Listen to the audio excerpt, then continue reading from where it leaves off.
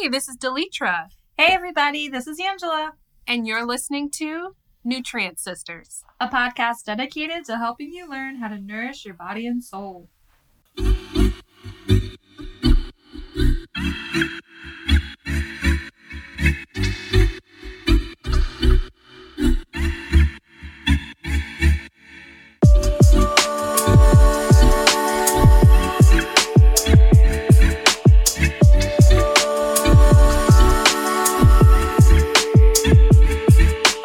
Hello, everybody. Welcome back to another episode of Nutrient Sisters.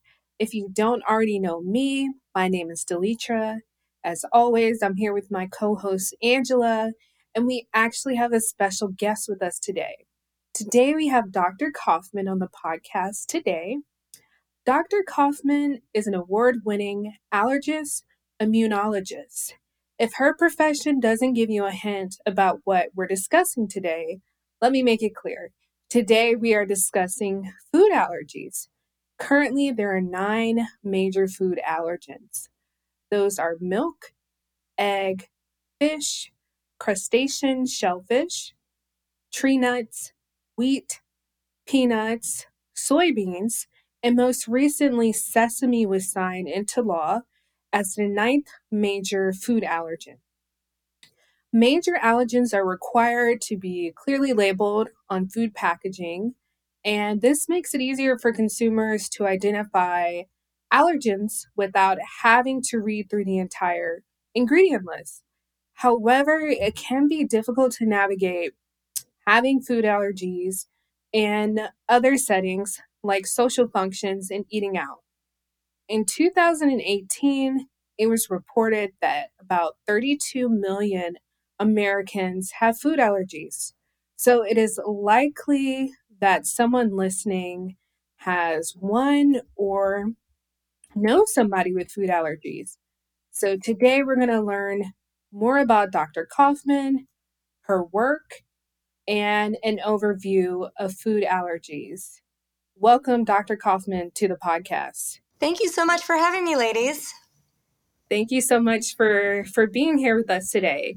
So if you could start by telling us more about you, what you do, where you're based out of, any special training that you have. Sure. So I'm an allergist immunologist in private practice, and I help children and adults who are suffering from allergies and recurrent infections to feel better and regain the quality of life that they deserve. In the many different types of allergy and immune system problems that I have, a good portion of patients whom I see have all different types of problems with food, whether it's food allergy or other immunologic food problems. And I even see a lot of patients for food intolerance. So there's a pretty wide array of what we manage in the spectrum of food disorders in my office. My practice is called Kaufman Allergy, Asthma, and Immunology, and we're located in Northern Virginia in one of the Washington, D.C. suburbs called Vienna. And we've been in practice here for just over 6 months. This is a new private practice. So we're just, we're getting started, but we're really happy to serve our local community. Oh, wow. Awesome. Yeah, I didn't even know you were from Northern Virginia. You're where Delitra and I are from. So yeah, we're neighbors. Right. So you said that you work with children and adults. So what is like the process, I guess, for someone who comes in to your office?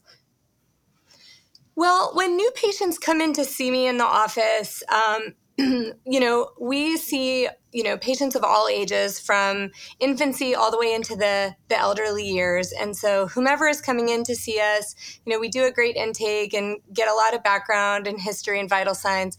And then I go in and begin the evaluation where we really take a very focused history going through all of the relevant clinical symptoms that kind of span the spectrum of what we see with allergic and immunologic disease processes. And once I get a great feeling of what patients have been experiencing, we do a physical exam and then move into the realm of determining what type of testing is indicated and how do we best give our patients a diagnosis so that way we can move forward with different treatment modalities to help the patients to feel better, minimizing the need for medications and to improve their qualities of life. Okay. Yeah, I saw, well, my nephew is allergic to peanuts, and I found that out because when he was like 1, I gave him peanut butter and he broke out knives, and I was like, oh God. So, but I guess, it looks very painful. Is this like a painful process to try and figure out if someone's allergic to something?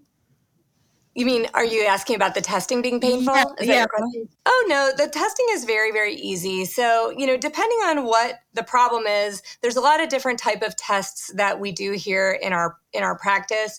And, most people, I think when we're talking about immediate hypersensitivity, whether it's to foods or other environmental allergens, we're really talking about skin prick testing. And that's a very simple diagnostic tool where we take these tiny little things that are called prick lancetters. It's basically a tiny little sterile metal point, and it introduces a tiny bit of allergen extract into the skin on the patient. And areas where we tend to do our testing are on the upper back or the underside of the forearm. Those are the 2 validated places for testing. Mm-hmm.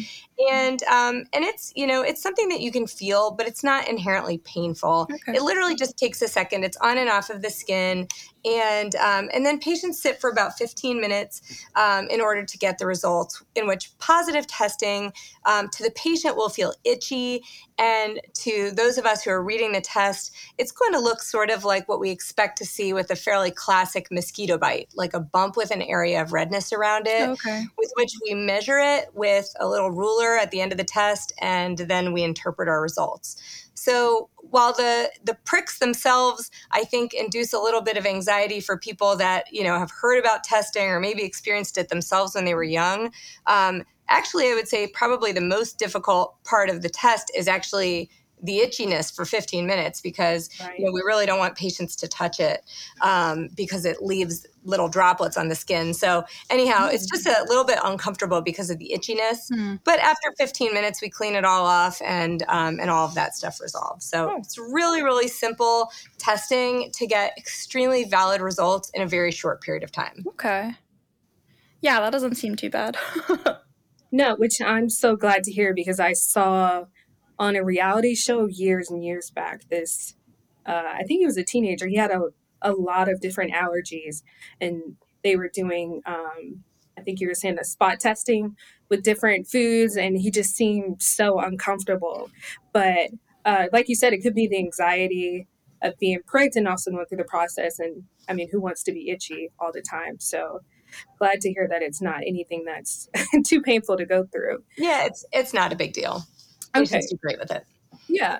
So what are some of the classic symptoms that a patient might have to make them think that they may have food allergies and they need to schedule an appointment with you?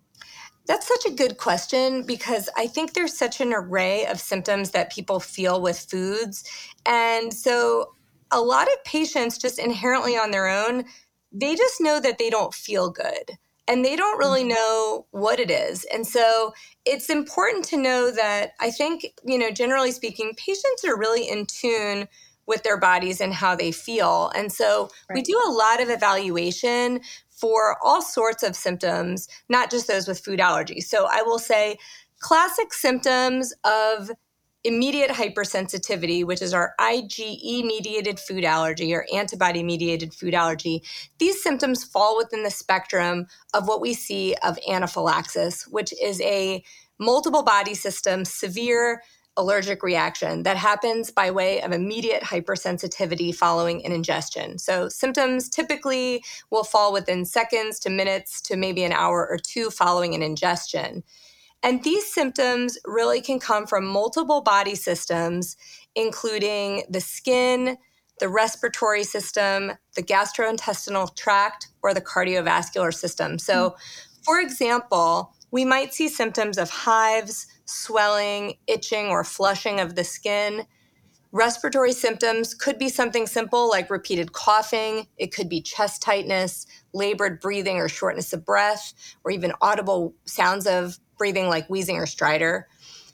Gastrointestinal symptoms usually are swelling related. So that could be swelling in the mouth or throat, swelling in the gut leading to abdominal cramping, profound nausea, vomiting, or diarrhea. And the cardiovascular symptoms, which can be a little tricky to identify, these are usually related to a drop in blood pressure. So lightheadedness, dizziness, or loss of consciousness. So some really scary stuff. So, this wide array of symptoms, all of these things could possibly occur following an accidental ingestion of a food allergen. Okay.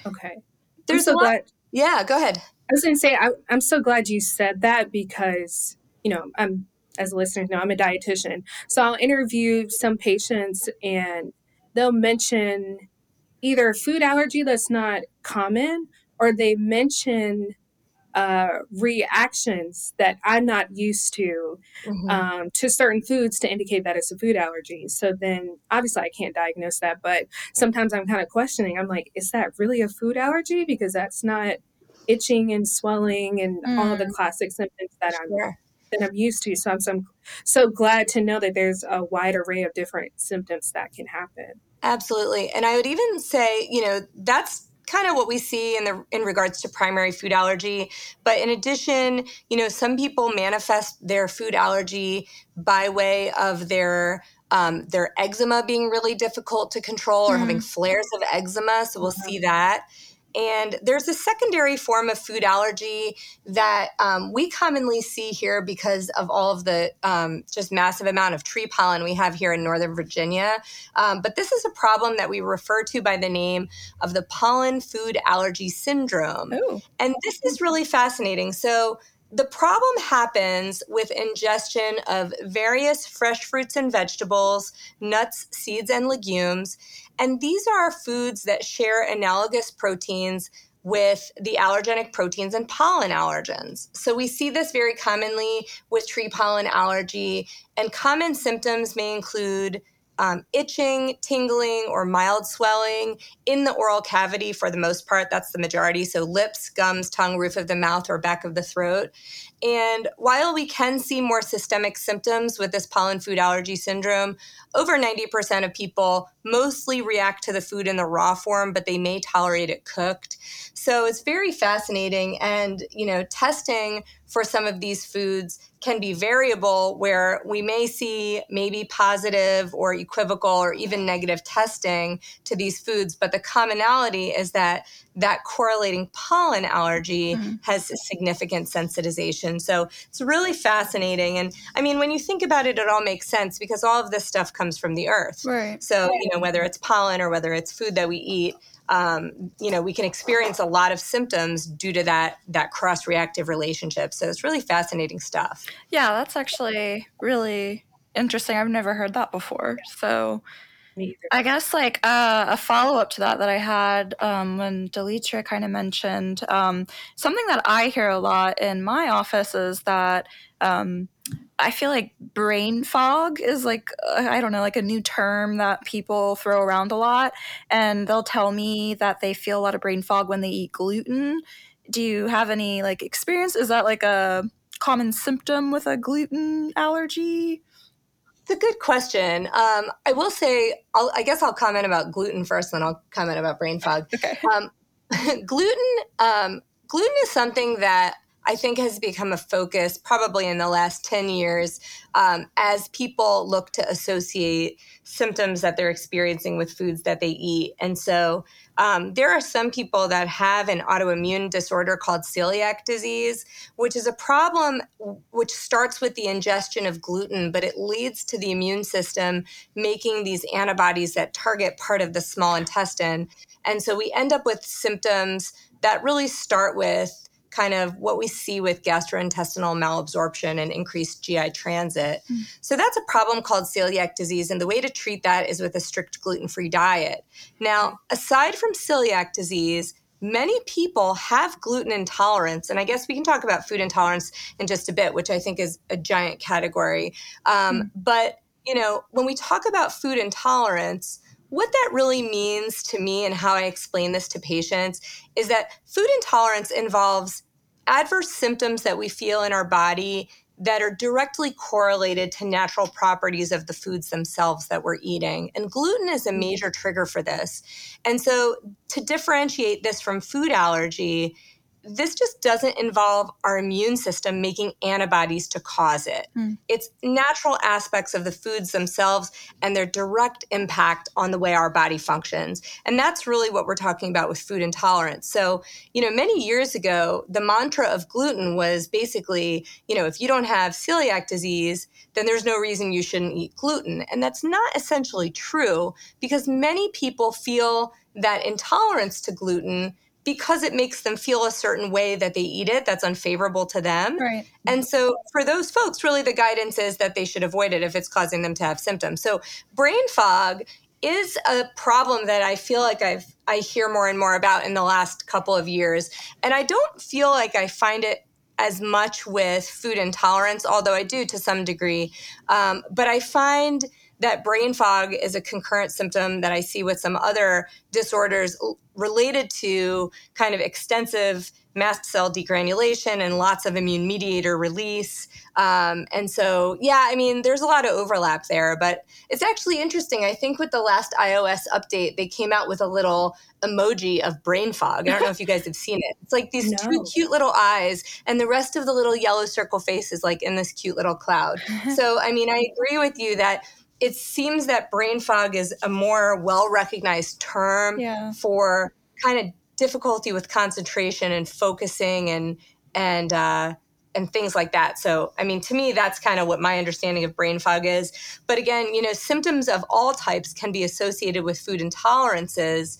And I would say in addition, sometimes it's migraine headache, or sometimes it's flushing or skin itching or bloating or cramping or gas or loose stool or whatever. So, there's a whole gamut of things that we see with food intolerance that there's not a great diagnostic for it, aside from really just keeping a good food and symptom diary. So that's kind of where I kind of start with counseling my patients on food intolerance. Yeah. All good stuff. So I guess I'm self-diagnosed in this, but I really believe it's true that I'm lactose intolerant. And I did get a blood test a couple years ago, and they told me basically it was negative, and it didn't suggest that I had it. But every time I drink milk or ice cream or have a lot of cheese, I have the classic symptoms of lactose intolerant: the cramps, diarrhea, discomfort, and the nutrition recommendation for that is like choosing lactose-free products. You can have like a cup of milk, like small amounts and things like that. But I do notice with some people, and even myself as well, even having small amounts or having lactose-free milk, for some reason, it still can bother me. So it's just something that I try to avoid if possible. Not saying that I don't have my ice cream every now and again, just because I love it. But that just reminded me when you were talking about the gluten intolerance that people have, because there's a lot of controversy, in the dietetics field about, mostly because gluten free products now it's more of a marketing type of thing, and it doesn't apply to everyone, but certainly it does apply to a certain population. And I think it's difficult or inappropriate to tell somebody, that their gluten symptoms that they have are not valid, and that since they don't have celiac disease, that they should just continue to enjoy it in small amounts. That was the connection I was making there about that. Well, I think the point that you make is really good in that, even with symptoms of lactose intolerance, right, you could still have a little ice cream once in a while, right, because you love it. And so, that's a very distinct difference with food allergy, right? So with food allergy, the only way to manage it is really with strict avoidance and then adequate education and emergency preparedness. So for those individuals, even a trace amount of protein can induce a systemic allergic reaction that can be life-threatening. So, it's really important to understand that differentiation. So I love that you kind of pulled that in. Yeah. And I've heard from other people that even the smell of the allergen can cause symptoms. Is Yeah. that Yeah, it correct? can. Absolutely. So sometimes it's, even just something like profound nausea and, almost repulsion because, that individual's body is preparing them to avoid that food. So Wow. while someone might say, like, oh my gosh, I can't believe it's so sad that you can't eat whatever XYZ allergen, peanut butter, let's just say. Hmm. Well, the person who might be peanut allergic would say, there's not a chance that I would ever want to be near peanut butter. So no, thank you, and you can have it. Um, but yeah, in addition, I will say sometimes inhalation of some certain food allergens can induce symptoms. Like I saw a gentleman today who has fish allergy, and when he is in a restaurant where there's fish being cooked, for him it starts to induce symptoms of asthma. So Wow. we can see that very commonly, especially with fish and shellfish, that during cooking and preparation that those proteins do aerosolize and can cause upper respiratory and lower respiratory symptoms as well. So that's definitely that's true with some food allergens. Absolutely. Um, is it possible for someone to outgrow an allergy? I've heard stories before where parents will say, well, my kid had a peanut allergy or whatever allergy, but now they don't. It seems like they've outgrown it. Is that possible? That is absolutely possible. And we see it more with certain foods compared to others. But for example, like, in childhood, allergies to milk and wheat, for example, maybe close to 80% of those individuals may grow out of those allergens in childhood. Oh, wow. Something like egg, maybe two-thirds. And some of the other food allergens like peanut, tree nuts, fish, and shellfish, those are much to a lesser degree, but some certainly do. So as we follow children with food allergy over time and as they grow, their best likelihood to grow out of food allergies is really just with time and avoidance. So, and a little bit of luck on your side, maybe, I don't know. But as we kind of reassess and we look for kind of downtrending of allergic sensitization, and we kind of move into the realm of thinking, okay, this child may have grown out of this food allergy. The way that we prove that is by doing a very monitored and regimented food challenge here in our office. So we do it in a monitored setting where children will increase or they'll ingest increasing amounts of whatever that culprit food is, up to the total cumulative dose, which is like usually a unit serving, for that child. And then we do that incrementally with vital signs taken in between and clinical evaluations. And then there's an observation period at the end. And so once we can, prove that a child is able to ingest a full serving without any clinical symptoms, then we view that as the child growing out of that food allergen. And then we give the parents instructions of how to continue with introduction at home, Oh, wow. continued introduction. So it's very cool. Yeah, that sounds It's a great day for pretty. those families. Yeah. Yeah, that's lucky for those people who can outgrow that stuff. Yeah. Right. So my question, I'll give you backstory on my question. I watched a documentary on Netflix, and I believe it was called Rotten. But one of the episodes was about peanuts and how like peanut farmers are kind of struggling because like the peanut allergy has just really like significantly increased these past couple years. And so my question to you, I'm wondering if you have thoughts on like what do you think has really contributed to, well, first, are they right? Has the peanut allergy like really increased over the years? And two, if it has, like what do you think has really like contributed to such an increase? It's a really good question. The answer to that is definitely yes. And I would say, probably between, the late 90s and the late 2000s, the incidence of food allergy in general went up substantially, probably close to 20%, Oh, wow. in the United States. So a substantial increase. And it's not so straightforward as to why that's happened, but there's a lot of theories. And to some degree, it has to do with introduction and timing of introduction of highly allergenic foods. And in this regard, the pendulum has definitely swung both ways in that, when I was a child, I think around that time, the guidance that was given by pediatricians was, to delay introduction of the more highly allergenic foods. And in doing so, it allows the immune system to first encounter those food allergens in other ways rather than through the gut. And the gut is the best place for our immune system to develop immune tolerance. And so sometimes we're talking about maybe even like transdermal contact in inflamed skin in a child with eczema, and then that's the first immune recognition of food allergens through, oils or residues that are on an adult's hands or whatever, something like that. And then, then when that child will later have that first introduction of that food through the gut, then the body becomes reactive. So that's one theory, relating to that delayed introduction. And so now the pendulum has swung back in the other direction.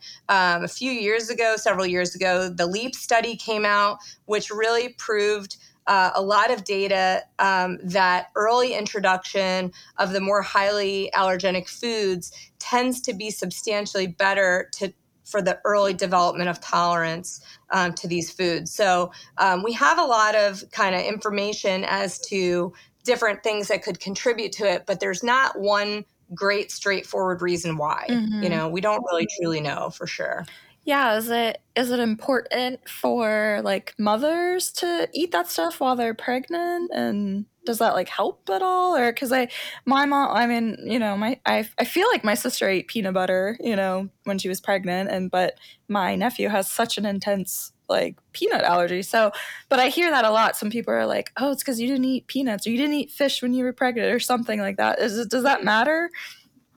Believe it or not, it really doesn't play a major role. And it's interesting because I think, parents put a lot of unnecessary stress and blame on, all these different things as to what contributed to their child's food allergy. But it really is a blameless problem that, is just, like I said, there's just so many factors plus a little bit of bad luck. Mm-hmm. And then, it's something that we just need to kind of address and move on and deal with it. But, right.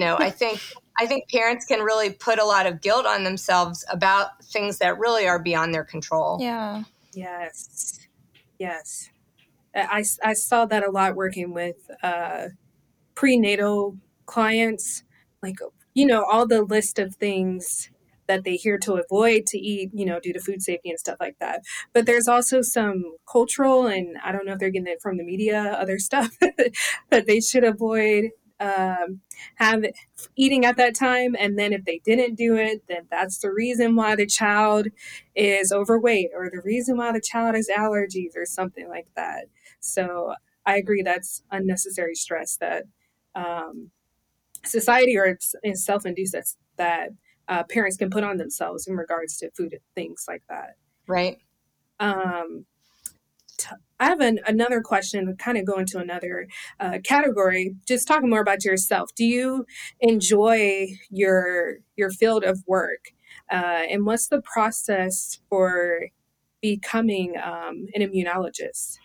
Well, that's such a good question. I truly love what I do so much in that I find that I can really help people to live better and to feel better, learning more about things that cause symptoms they experience, and helping people to live better with fewer medications and to really change the trajectory of the way that people live. And so that's so rewarding to me. I truly love it. I got into this field starting with a residency in internal medicine, which is medical care for adults. And you can also get into allergy immunology from a pediatrics background as well, because it is an adult and pediatric subspecialty. So after I finished my residency and decided that that was the direction that I was most interested to pursue, I actually practiced internal medicine for a couple of years, and I taught in a family medicine residency program. And I really honed my craft of being a great clinician before I went back and did my subspecialty training. So I think when I went back to do fellowship, I had just this really broad outlook as an open-minded learner. And I think that was just so awesome and so important. I chose to do my fellowship or my subspecialty training in a program that primarily was a pediatric program because I was already a practicing internist and I felt very comfortable with managing medical problems in adults, but I really didn't have any skill or knowledge base really in some of the diseases specific to pediatrics. And so I felt that in order to challenge myself and to help myself become a much more well-rounded clinician, that putting myself in a situation where I really needed to push myself outside of my comfort zone to learn new things and different disease processes that I wasn't as familiar with was a really good setup for an amazing clinical practice. Where here in my practice, we see children all the way from infancy all the way up through their teenage years, and we see young adults all the way into their elderly years. So it's really such a broad array. And to me, it's so fascinating because some of the problems we see in early childhood or even middle or later childhood, they differ significantly from other problems that we see in adulthood and even, in the older years and things like that. So, some things we see pretty similarly throughout, but there's a lot of nuances that are different. So, every day is a new experience to serve people in my community. Like just today, for example, today's Friday, and on Fridays we work a shorter day. And, just this morning before lunchtime, we were able to serve 4 new patients and 9 follow-up patients and about 45 patients for allergen immunotherapy. So it was just a wonderful day to be able to, really make a difference in these people's lives. So that way they can go on through their lives, feeling well, being safe, and really trying to, thrive in their environment. So it's just extremely rewarding. Yeah, it sounds like it. And you had a really good background too. You did a lot of work to get there, so congratulations on that.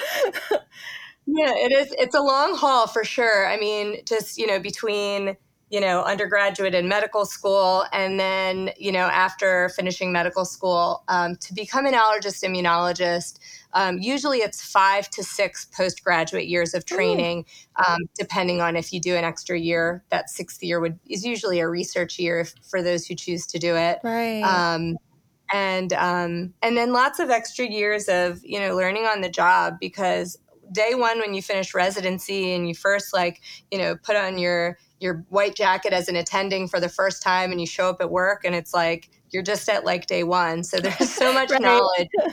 Yeah. There's so much knowledge to gain from clinical experience and continued, lifelong learning, continuing education, and camaraderie in our field with other clinicians. So it's pretty awesome. I have to say, I have a good job. Yeah. I feel like, you would definitely have to love what you do. That's a long time to be in school and stuff. So Sure. Do you have, so are there the people that work with you or for you, I guess, are they nurses or are they certified or what? Yeah, it's a good question. So this is small business over here. I say that all the time. So we're a very small practice. I am a solo clinician, so I'm the only physician in our group. And we have 5 nurses on staff with us, 3 registered nurses, 1 licensed practical nurse, and a medical assistant as well. And we have 3 nurses who are with me here in the office every day. And we have 2 virtual nurses who actually, believe it or not, live in the Philippines. Oh, and they work with us every day. So one of them does scribing for me. So she and I do all of our visits together, where she's on audio with me and I introduce her as part of the visit. And she helps me with charting and writing orders and putting together a really amazing summary of the visit so the patients can have that following the visit. And they don't, that way I don't have to sit there with my face in a computer and they don't need to sit there with a pen scribbling notes. And we can just sit there face to face and have a conversation about really, what the plan of care is going to be. And so she helps me with a lot of that clinical documentation, which is just a tremendous asset. And our other virtual registered nurse, she runs our front office. So she registers and schedules patients, and she sets up appointments, and she answers clinical questions and helps people who are calling in by phone. So, it's such a great team. And for those who are here in the office, plus our virtual nurses, we all work together really strongly. And there's just a lot of great camaraderie and a lot of unified care for doing, the very best that we can for our patients at all times. So it's really terrific. Wow. I'm lucky. Yeah, that sounds awesome. Thanks for sharing that. Yeah. I had a question, well, really going back to the conversation we had about the patient that you had with the symptoms that can arise from smelling those allergens. Do you have any recommendations for patients who want to engage in social gatherings or go out to eat where they may encounter their allergen? It's a good question. This actually just came up maybe a week or two ago with another young adult patient who came to see me with his mom. And, I think for so many people, food allergy is such a driver of stress and anxiety. And it's really hard because people do find that, having a food allergy is not an outward sign that we have on ourselves saying, I have this problem. And so many people wouldn't know it if you didn't explain it to them. So sometimes there are some, social stressors in that, especially with young adults, I see this a lot, where they don't have that confidence to necessarily, speak up for themselves and be their own advocate. But that's really what we teach them to do, because we just need to share with them, there may be times that, you may need to guide your friends to say, look, that restaurant's not going to be a good choice for me. Or, this may put me in a situation that I'm not going to be able to really be there. And so, let's work together and pick something different. And so, we try to make sure that they can advocate for themselves. And as new young adults, I think that that's a new skill to learn. Yeah. But it's important. And so one way that I try to circumvent that kind of thing in advance as much as I can is with all of my pediatric patients, I really like to sit down and talk with them during the visit. Like, I like them to be the focus of everything in the visit. And a lot of people, when they go to see, a doctor with their child, the doctor's talking to the parent. And there is a role for that, but really the conversation needs to happen with the child. And I think children need to be empowered to learn those things about themselves. So that way, by the time they become young adults, they feel much more powerful in their message and they can, really advocate for themselves. Right. So yeah. we try to. I mean, your parents aren't going to be there forever to help you, so. Right. Exactly. Yeah, I love that recommendation to be an advocate, because I really feel like people in general are just blissfully unaware of food allergies and contents. I'm aware of that, of course, as I'm a dietitian. So if I have a friend that's a vegan or has a food allergy or something like that, and they're coming to my house or we're going to a friend's home or something, I'll say, well, they have such and such allergies, so they can't have that. Right. Or make sure you have these options for them there. And I don't think that's something that really goes through the mind of a lot of people. So I love your recommendation for them to really be an advocate for themselves, just to educate those around them and making sure that they're safe in their environments. Exactly. Yeah, I feel like it's important. Like, people who don't have allergies, we need to take it, very seriously. I saw, I think somebody in England had actually passed away because I think he had gone to an Indian restaurant and he had told them, I have a peanut allergy, but I guess they made a dish with peanuts and they hadn't, told him. They gave it to him, he ate it, and then he had a severe, reaction, and I think he passed away. So I feel like for people who don't have allergies, we do need to start really taking that stuff seriously. And if someone says they have a peanut allergy, to be respectful and make those accommodations, because it could kill someone.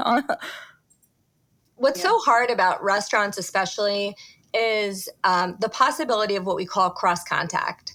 So cross contact isn't anything that's intentional, but it can very easily happen by accident. And that it might just be the tiniest bit of protein that gets transferred. Like, for example, like in, maybe the food that would be a safe food is cooked on the grill surface where a not safe food had been cooked, or maybe the same turner was used, to flip that food over or whatever. So, there's so many very simple ways that cross contact can happen. And that's essential that those who experience and suffer from food allergies really need to be aware of and to do, everything we can to avoid. Right.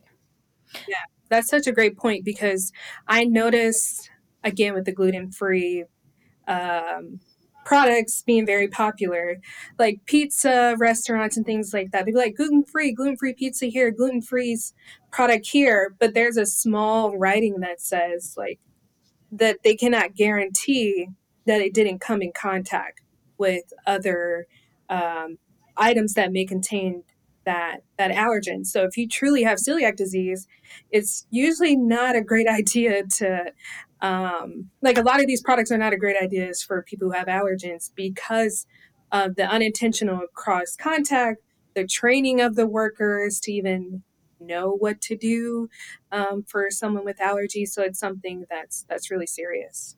Absolutely. Good point. Do you is there anything else that you would like to share with our audience? Do you have any tips or ways that our audience members can connect with you? Yeah. So as I had mentioned, my private practice is here in Northern Virginia in the Vienna-Tysons area, which is a suburb of Washington, D.C. And I really see patients from a fairly wide radius around here just because, people want to see an expert in certain problems and they may find me that way. So anyhow, I would love to be able to connect with your audience for those who really need help sorting out their food-related problems. So again, it's not always food allergy or an immunologic food problem, and it could be food intolerance, but we help patients manage all of that stuff. So, we're certainly happy to help, here in our local office in Northern Virginia. Patients can find me, or your audience can find me, on my practice website, which is kaufmanallergy.com. And I'm also on social media, on Facebook at Kaufman Allergy, and on Instagram at dr.kaufmanallergy. So those are a couple places that you can find me, but I'm happy to help. Absolutely. Awesome. Yeah, we'll definitely have to follow you as well. Yeah. Well, thanks. Yeah. Well, tonight has been extremely formative, and it's honestly, for me, it's been a great experience. So thank you so much for allowing us to interview you tonight. Thank you so much for having me. It's such a pleasure to have this conversation with you guys. Such an important topic, and it's just great to be able to put that together. Yeah, for sure. It's definitely, we don't get to chat with people from such an extensive field. So we hope our listeners learned a thing or two tonight as well. As we bid farewell to Dr. Kaufman, we want to remind you all to keep sending us suggestions for our upcoming episodes. We love hearing from you all. And essentially, we're here to serve you. So if there's anything you want to learn about, please let us know. Be sure to hit that follow and subscribe on our YouTube channel and our social media accounts, along with Dr. Kaufman's, so that you can also be in the know for when new episodes drop. So until next time, we hope you have a good day.